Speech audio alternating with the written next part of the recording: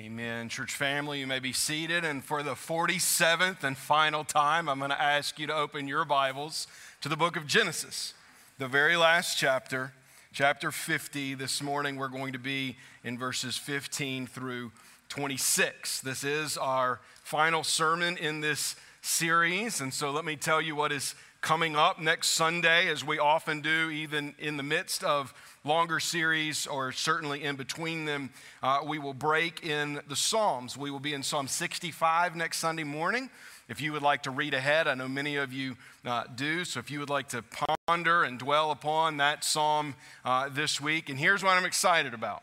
For the first time, at least in my tenure here as pastor, one of our non-vocational elders will be preaching next Sunday morning. That is something that I have encouraged some of them to consider doing for some time now, and one has finally taken me up on that offer. I'm not going to tell you who.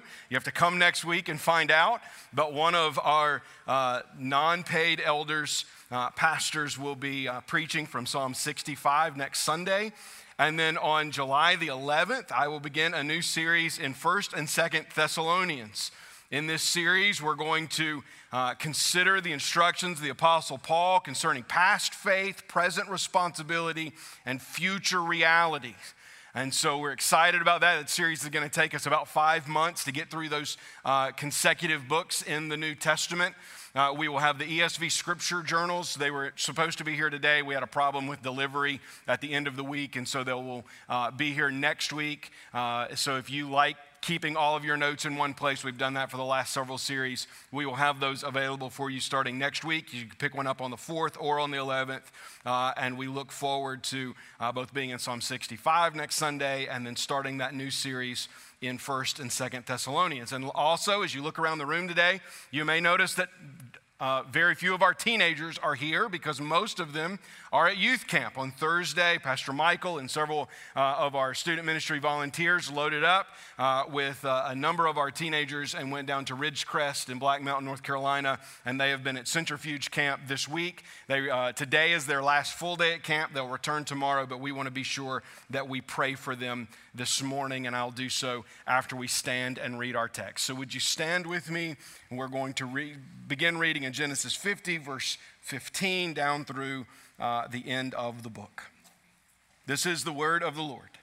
When Joseph's brothers saw that their father was dead, they said, "It may be that Joseph will hate us and will pay us back for all of the evil that we did to him."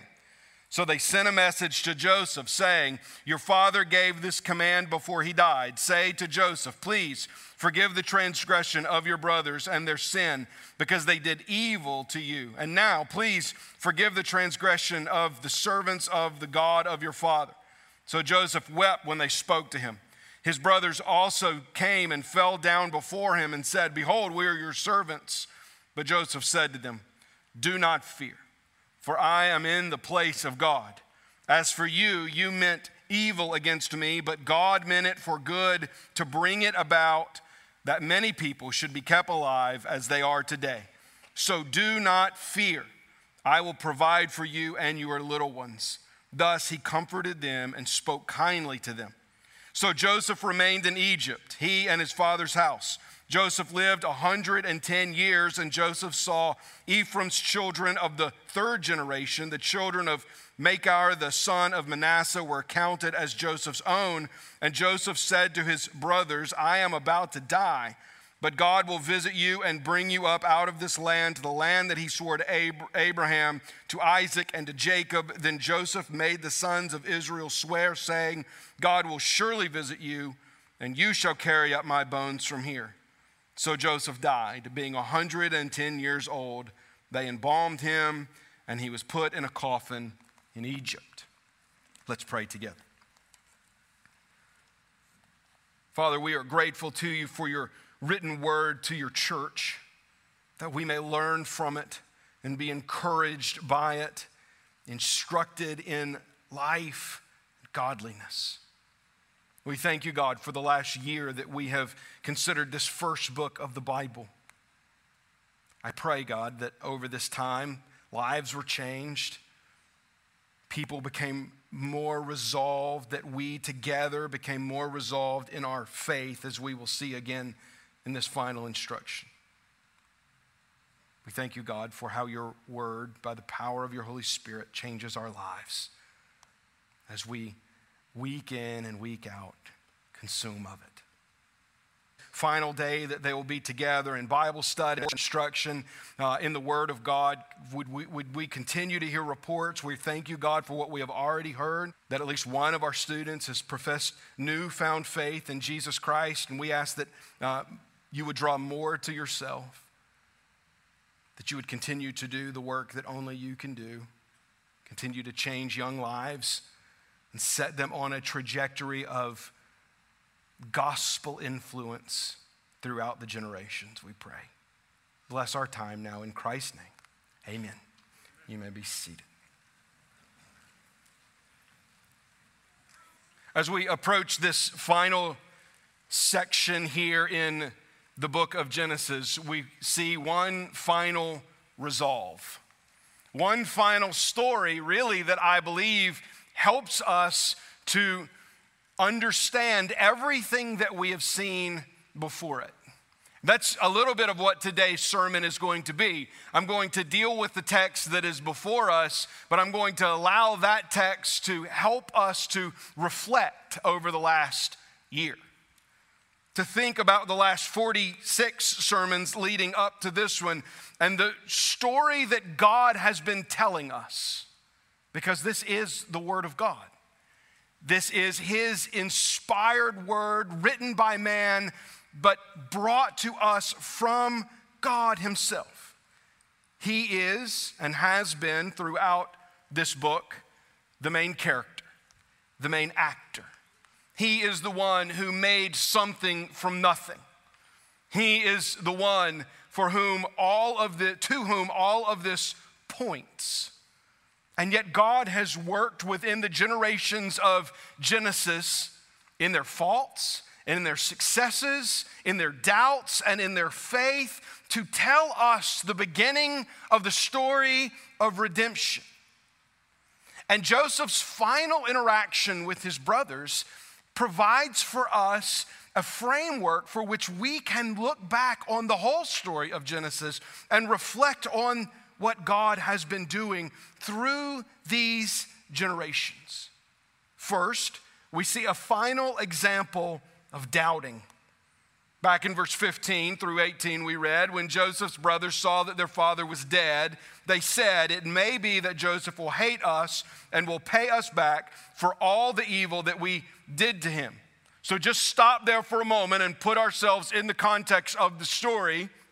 Joseph and his brothers have been reconciled to one another. This reconciliation took place over the course of several chapters, ultimately leading to all of them and their father Jacob and all of the household in Egypt, and actually blessed in Egypt and doing well and thriving in Egypt. And Jacob dies, and Joseph and his brothers mourn their father, and with the resources of Pharaoh, bring his bones back to Israel and bury him in the same tomb, in the same cave where Abraham and Isaac were buried. They mourned for a very long time. We looked at this last week, that there was a significant amount of mourning over the death of Jacob. But now the whole family has returned. Now they have settled into the realization that Jacob is dead, and it is possible that the only thing standing between Joseph, the second most powerful man in the Egyptian empire, and revenge on these brothers was Jacob, who no longer is part of the picture. And so while there was restoration in the previous chapters, as we have seen so often over the course of the 50 chapters of Genesis, doubt slips into the people of God. So look what they do. They sent a message to Joseph saying, your father gave this command before he died. Now, we don't know if he actually did or not. It's not recorded for us that Jacob gave this command. This could be these brothers, and I tend to believe that it is, these brothers falling back into their old ways, falling back into doubt, falling back into suspicion, falling back into the same deception that they had inherited from their father, Jacob. And here's the message they sent. Please forgive the transgression of your brothers, and their sin before they did evil to you, because they did evil to you. And now please forgive the transgressions of the servant of God, of your father. And Joseph wept when they spoke to him, and his brothers also came and fell down before him and said, behold, we are your servants. So there's two interactions that happen here. The first is they send a servant with this message, supposedly saying, Jacob said these things, please forgive your brothers.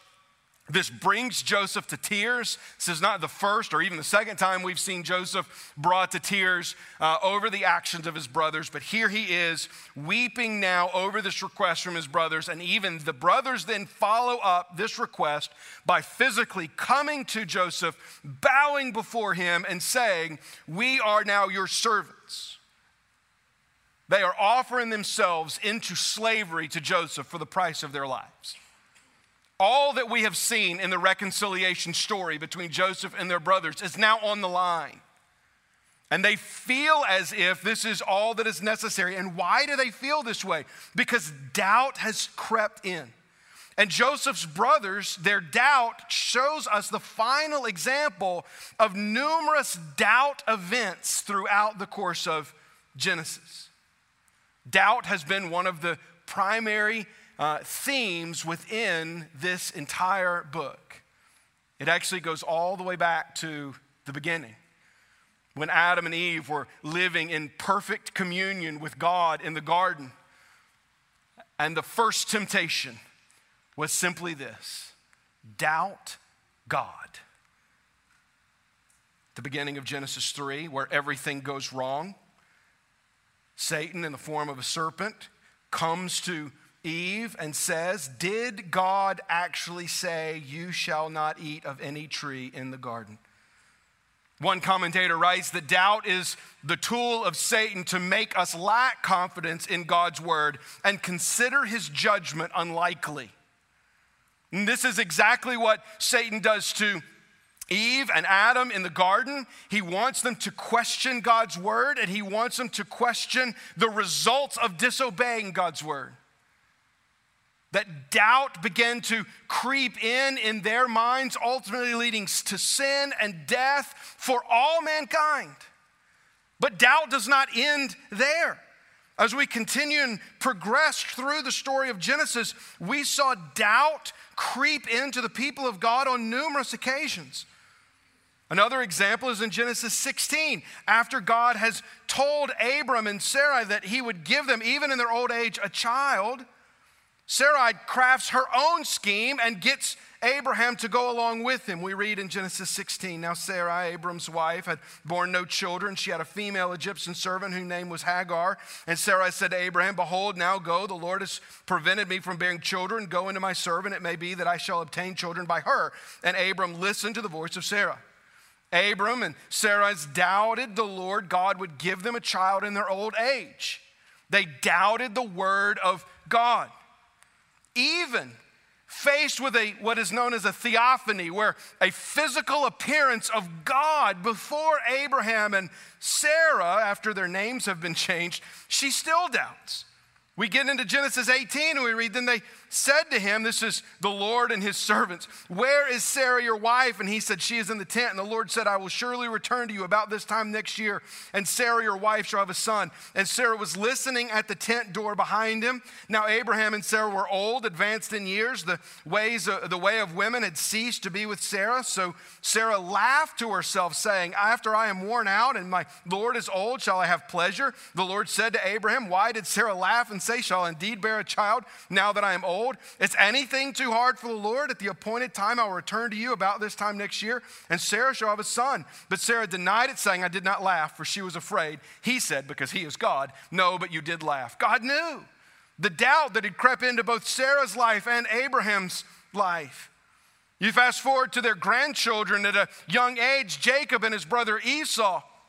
Esau, the firstborn, who deserves the birthright, comes in from the field, we're told in Genesis 25, and Jacob was cooking stew, and Esau was exhausted, and Esau said to Jacob, let me eat some of the red stew, for I am exhausted. And Jacob said, sell me your birthright now. And Esau said, I'm about to die. Of what use is my birthright to me? This is an example, again, of doubting. Esau doubted that as the firstborn, the Lord would sustain him, making his birthright meaningful. You see, throughout Genesis, surrounded by the promises and fulfillment of the Lord, the generations of God's people regularly doubted God. Abraham went down to Egypt during famine. He lied about his wife, Sarah, saying he was my sister twice. Then Isaac, his son, does the same thing concerning his wife, Rebekah. Rebekah then doubts that the Lord's promise to her younger son would receive the promise of God, so she leads him to scheme against his father. Throughout Genesis, we see people doubting God, doubting God's word, all giving in to the temptation that is whispered in all of our ears. Did God really say? And one final time here in Genesis 50, after the death of Jacob, the brothers of Joseph gather together and they begin to doubt. And doubt creeps in, and they find themselves prostrate before Joseph, saying, "We will be your slaves if you will only keep us alive." But the remedy for all of this doubt, not only the doubt here in Genesis 50, but the remedy for all of the doubt going back to Genesis 3 is provided here in this story with Joseph. The remedy for doubt is faith. And we see a final example of faith in two things. First, in the plan of God. Look at verse 19. But Joseph said to them, "Do not fear, for I am in the place of God. As for you, you meant evil against me, but God meant it for good, to bring it about that many people should be kept alive as they are today. So do not fear. I will provide for you and your little ones." Thus he comforted them and spoke kindly to them. So they send this messenger, supposedly with a message from Jacob after his death. Don't, forgive your brothers. Then they come and fall before him. Joseph is weeping at this point, and here's what he says to them in verse 19. "I am in the place of God." Now, careful there. He is not saying, "I have the power of God." He's saying, "I am where God wants me to be." So often in our series in Genesis, we've looked forward to this final part and this verse that tells us that what you meant for evil, God meant for good, because this is a concluding idea to this narrative that God has been weaving now for 50 chapters. That when doubt creeps in, it causes people to do evil things.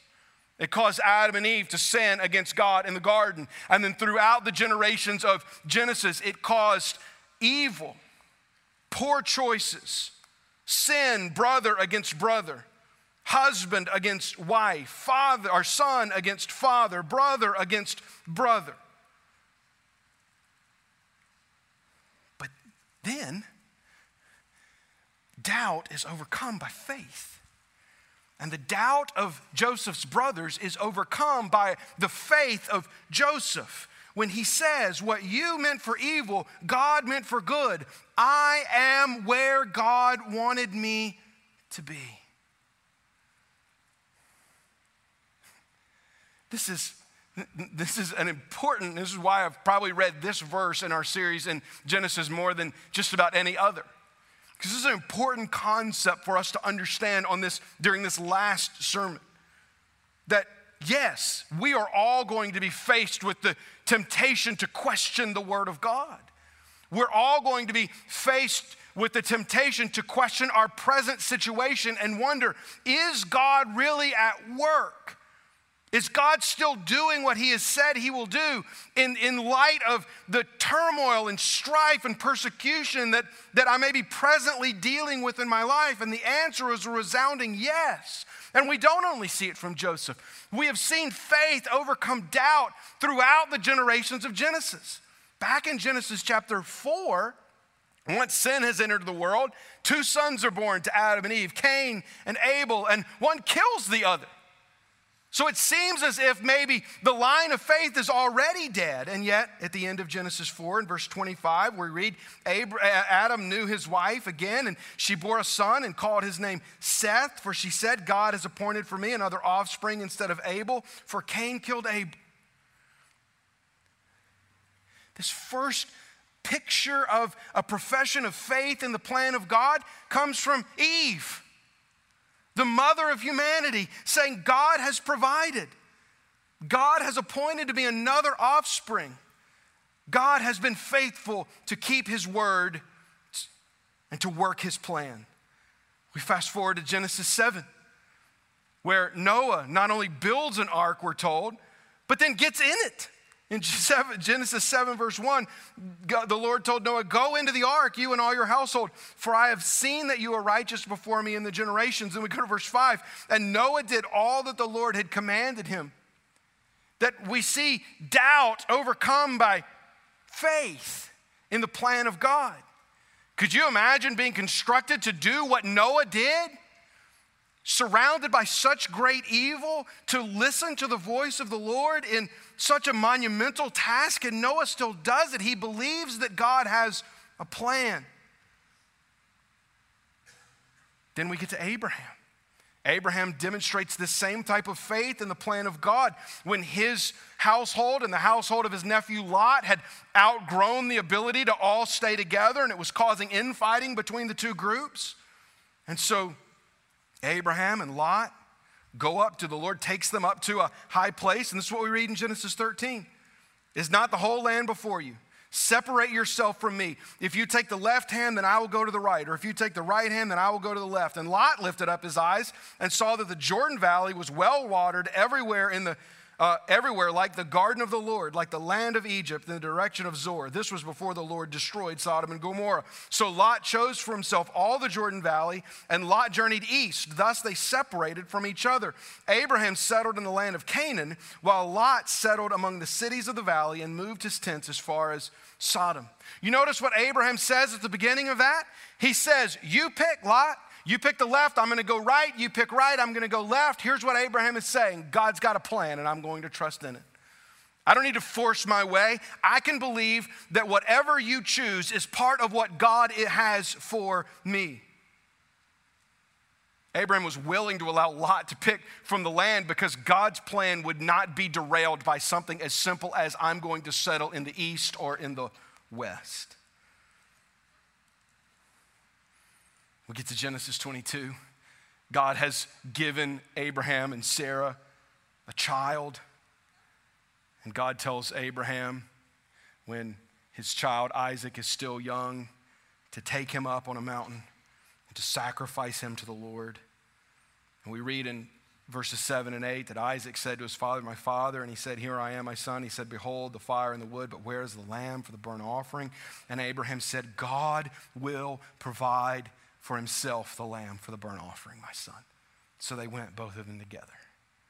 Even in this greatest test in Abraham's life, he had faith in the plan of God, because faith is the remedy to our doubt.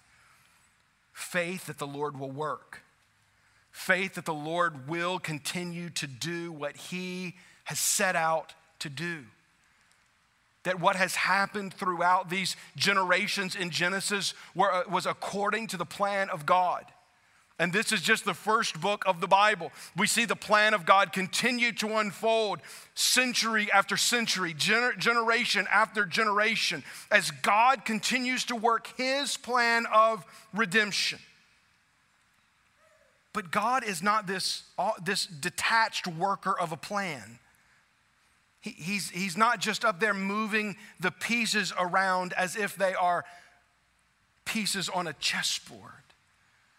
This is more than just some mundane plan or some detached plan by some grand master worker. God is attached to those whom he is working in. And he has made promises to those to whom he is working in. So it is not only in faith that the Lord will work his plan, but also faith that the Lord will keep his word, that the promises of God will be fulfilled. And that is the final thing we see here in Genesis 50, is one final example of faith in the promise of God. Pick back up in verses 22 of Genesis 50. So Joseph remained in Egypt, he and his father's house. Joseph lived 110 years. And Joseph saw Ephraim's children of the third generation. Then the children also of Machir, the son of Manasseh, were counted as Joseph's own. And Joseph said to his brothers, I am about to die, but God will visit you and bring you up out of this land, to the land that he swore to Abraham, to Isaac, and to Jacob. Then Joseph made the sons of Israel swear, saying, God will surely visit you, and you shall carry up my bones from here. So Joseph died, being 110 years old. They embalmed him, and he was put in a coffin in Egypt.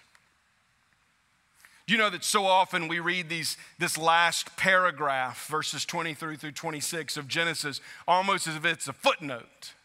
It's just telling us how he died. He left some basic instructions.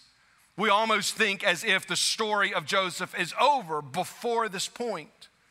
I've had so many of you tell me that you were anticipating us getting to Joseph, that this was, of all of the stories in Genesis, this was the story you liked the most.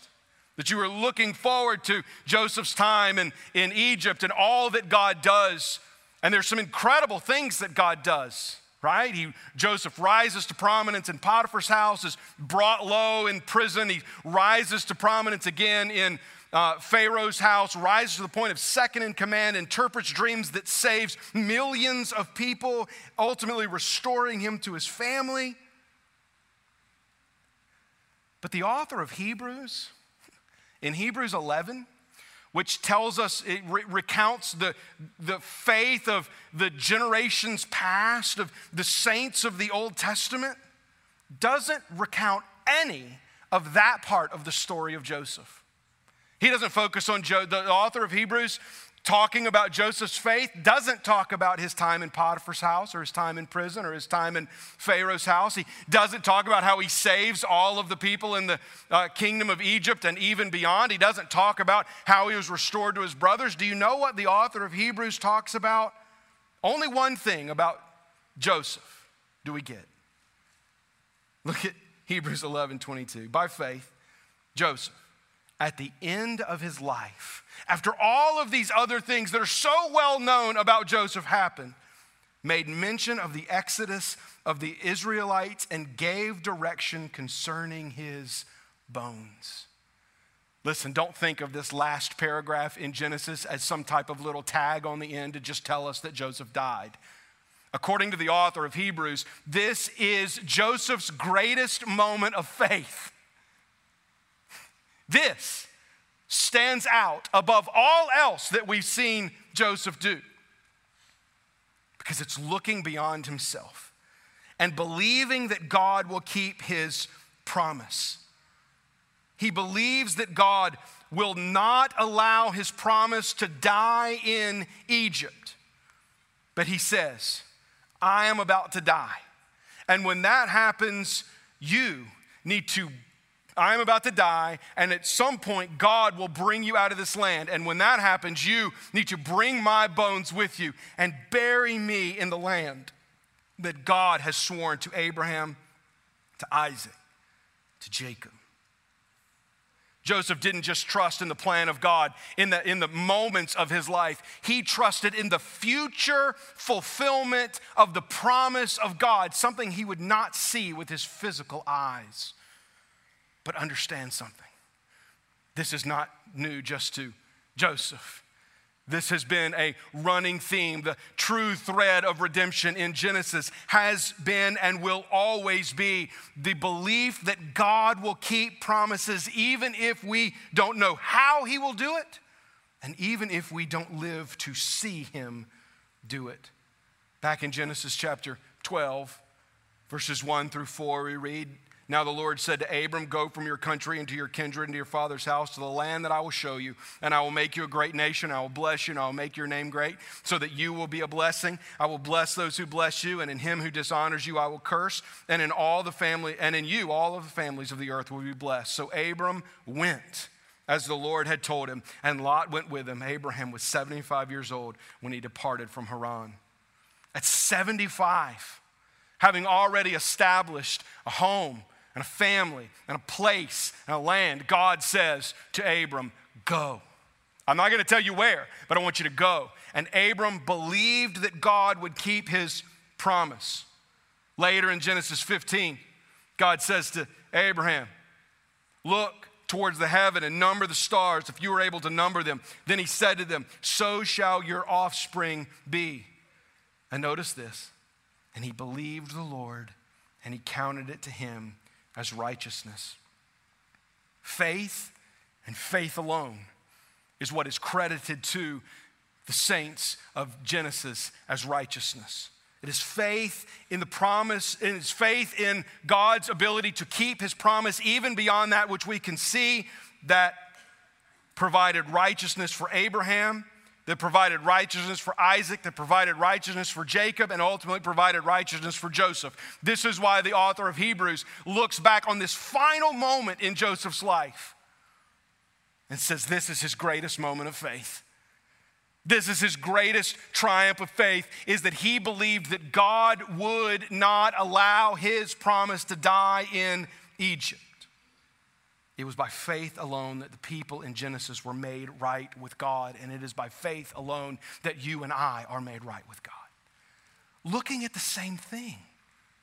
They were looking forward to the fulfilled promise of God, and we are looking back on the fulfilled promise of God, all saved in the same way, by faith, which is credited to us as righteousness. And the Lord here in Genesis 50, in these closing words, provides us one final glimpse of the future faith that the generations of Genesis have and that we share with them. So what? We can have unwavering faith that the Lord has kept his promise and in the goodness of his righteous plan. You notice here, unwavering faith. Listen, our world will tell you that doubt is natural. Our world will tell you that to doubt is really human. It's what makes us human, to question things. And some of us have minds that just naturally question everything. But know something. Doubt is not something you have to deal with forever. You can. I believe this in the core of my being. I believe this is what one of the primary things we should take away from Genesis. You can have unwavering faith that God will keep his promise and that his plan is good. That this is what God is teaching us in Genesis. That we can believe it, that we can believe the Lord, and that faith that we have from God, that is a gift from God for us in how he has kept his promises and how he has fulfilled his plan, is what saves us. And this goes all the way back again to the beginning of Genesis, where God has, in that moment of disobedience in the life of Adam and Eve, and in the following judgment, God plants a seed. This is the seed that he plants in Genesis 3:15. I will put enmity between you and the woman, and between your offspring and her offspring. He shall bruise your head, and you shall bruise his heel. All the way back in the beginning stories of Genesis, God makes a promise. Tucked right in there, the first sin and the first pronouncement of judgment. Tucked right in the middle of that is this seed of a promise of God that one day God would provide someone in the generations of faith, going all the way back to the people of Genesis, who would crush the head of the serpent, who would crush the head of the tempter, who would crush the head of the one who would lead us to doubt. God has promised in Genesis 3 that he would do that, and throughout the chapters of Genesis, God continued to unfold that promise, continued to make it clear to Abraham, to Isaac, to Jacob, and to the sons of Israel that through them he would accomplish his purposes. And in faith, they looked forward and believed that. And here's the benefit we have. We don't have to look forward and believe what they believed. We can look backwards on the fulfilled work of God. 2 Corinthians chapter 1, the Apostle Paul says, for all the promises of God find their yes in him. Him there is Jesus Christ. That is why it is through him that we utter our amen to God for his glory. And it is God who establishes us with you in Christ and has anointed us, and who has also put his seal on us and given us his Spirit in our hearts as a guarantee. Genesis 3:15 begins the promises of God to provide one who would crush the head of the serpent. And time after time in Genesis and throughout the Old Testament, God continues to build upon that promises, on that initial promise and on the promises that would come. And then all of them make a beeline to Jesus on the cross. All of them, we're told by the Apostle Paul, find their yes in Jesus. And because they find their yes in Jesus, Paul says, it then establishes us together in Christ. That we then, the full counsel of the people of God, Old Testament believing in the future fulfillment of the promise, and New Testament people believing in the fulfillment in Jesus, all of us then sealed in him.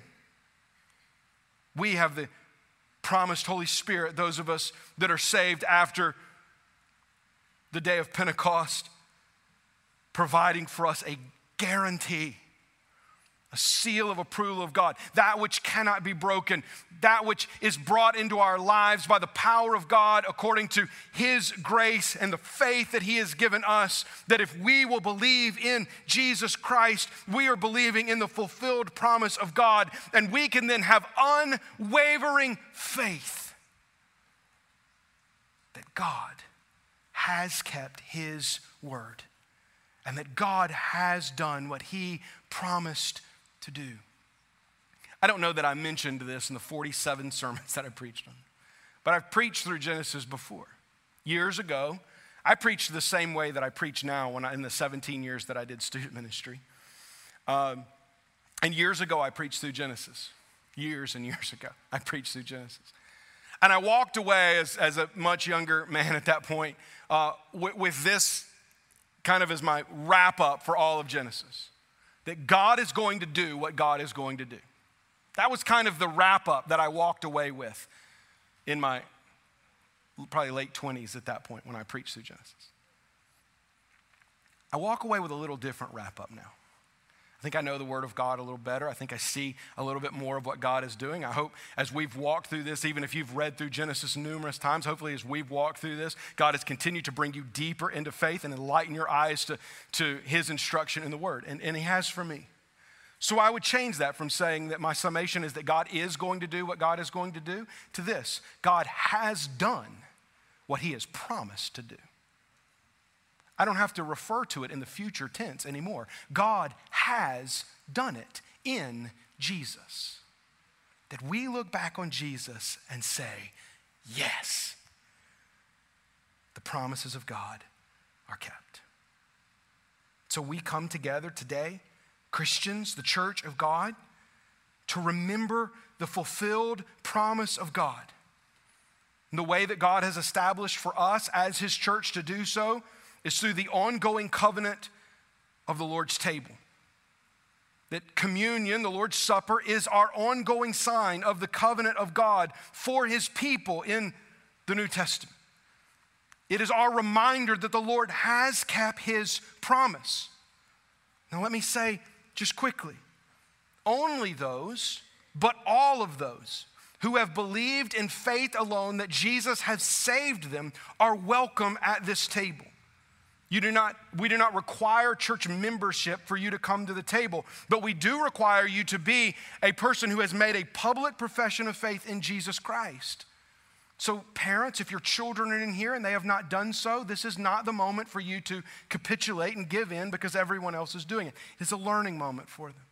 If you're a guest with us who has professed faith in Jesus, you are welcome at our table. If you have not done so, this table is not for you to participate in, but it is for you to learn from and to see how the people of God remember his kept plan and kept promise to us. So at this point, I'm going to invite our worship team to come forward. I'm going to say a brief prayer over our table, and then I will provide instruction for us.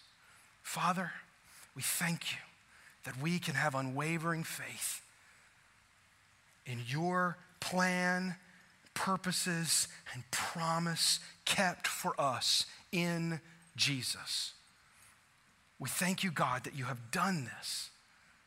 And we thank you that you have provided for us a reminder, a table, broken bread and fruit of the vine, so that we can remember that you have done what you have promised to do. Would we honor you and glorify you in this time of remembrance, we pray. In Jesus' name, amen. What I'm going to ask you to do now, church, is rise to your feet. Our worship team is going to sing a new song for us. I encourage you to listen to the words. It reminds us of the Lord's table, and then we will sing it one time together after we take the elements. If you are going to participate in communion with us today, you'll come down the aisles, take one of the communion cups. The cup and bread are together, and return to your seats, and then we will receive the elements together. I'll invite you to stand and come and receive from the Lord's table.